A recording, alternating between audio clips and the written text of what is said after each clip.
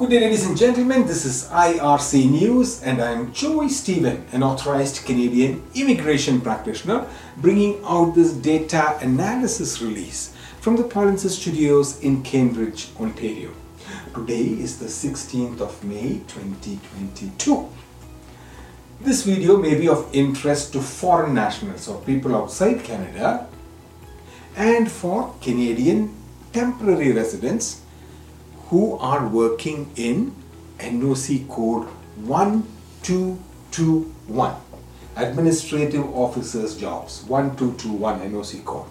Okay, if we are talking about the AIPP program selection for 2019 and 2020, which will give you some idea on the number of people being selected in this particular category.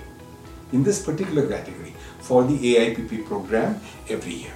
Okay, in 2019, a total of 36 jobs for 1221, NOC 1221 administrative officers was processed, and in 2020, a total of 14 jobs for the same job title was processed. Keep in mind, 2020 was the year of the pandemic and there was a lot of travel restrictions and employment opportunities were less, and therefore the numbers are also less.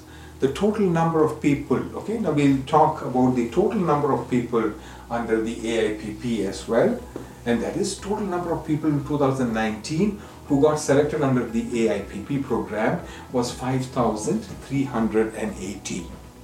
And in 2020, the first year where you can see the full impact of the global pandemic, the total number of people reduced a little, but was still quite high at 3,234 individuals.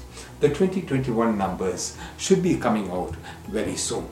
Okay, that's all I have about this. The wholesome approach offered by Polinsys supports multiple Canadian permanent residence pathways, both from a federal and provincial standpoint, on a single platform.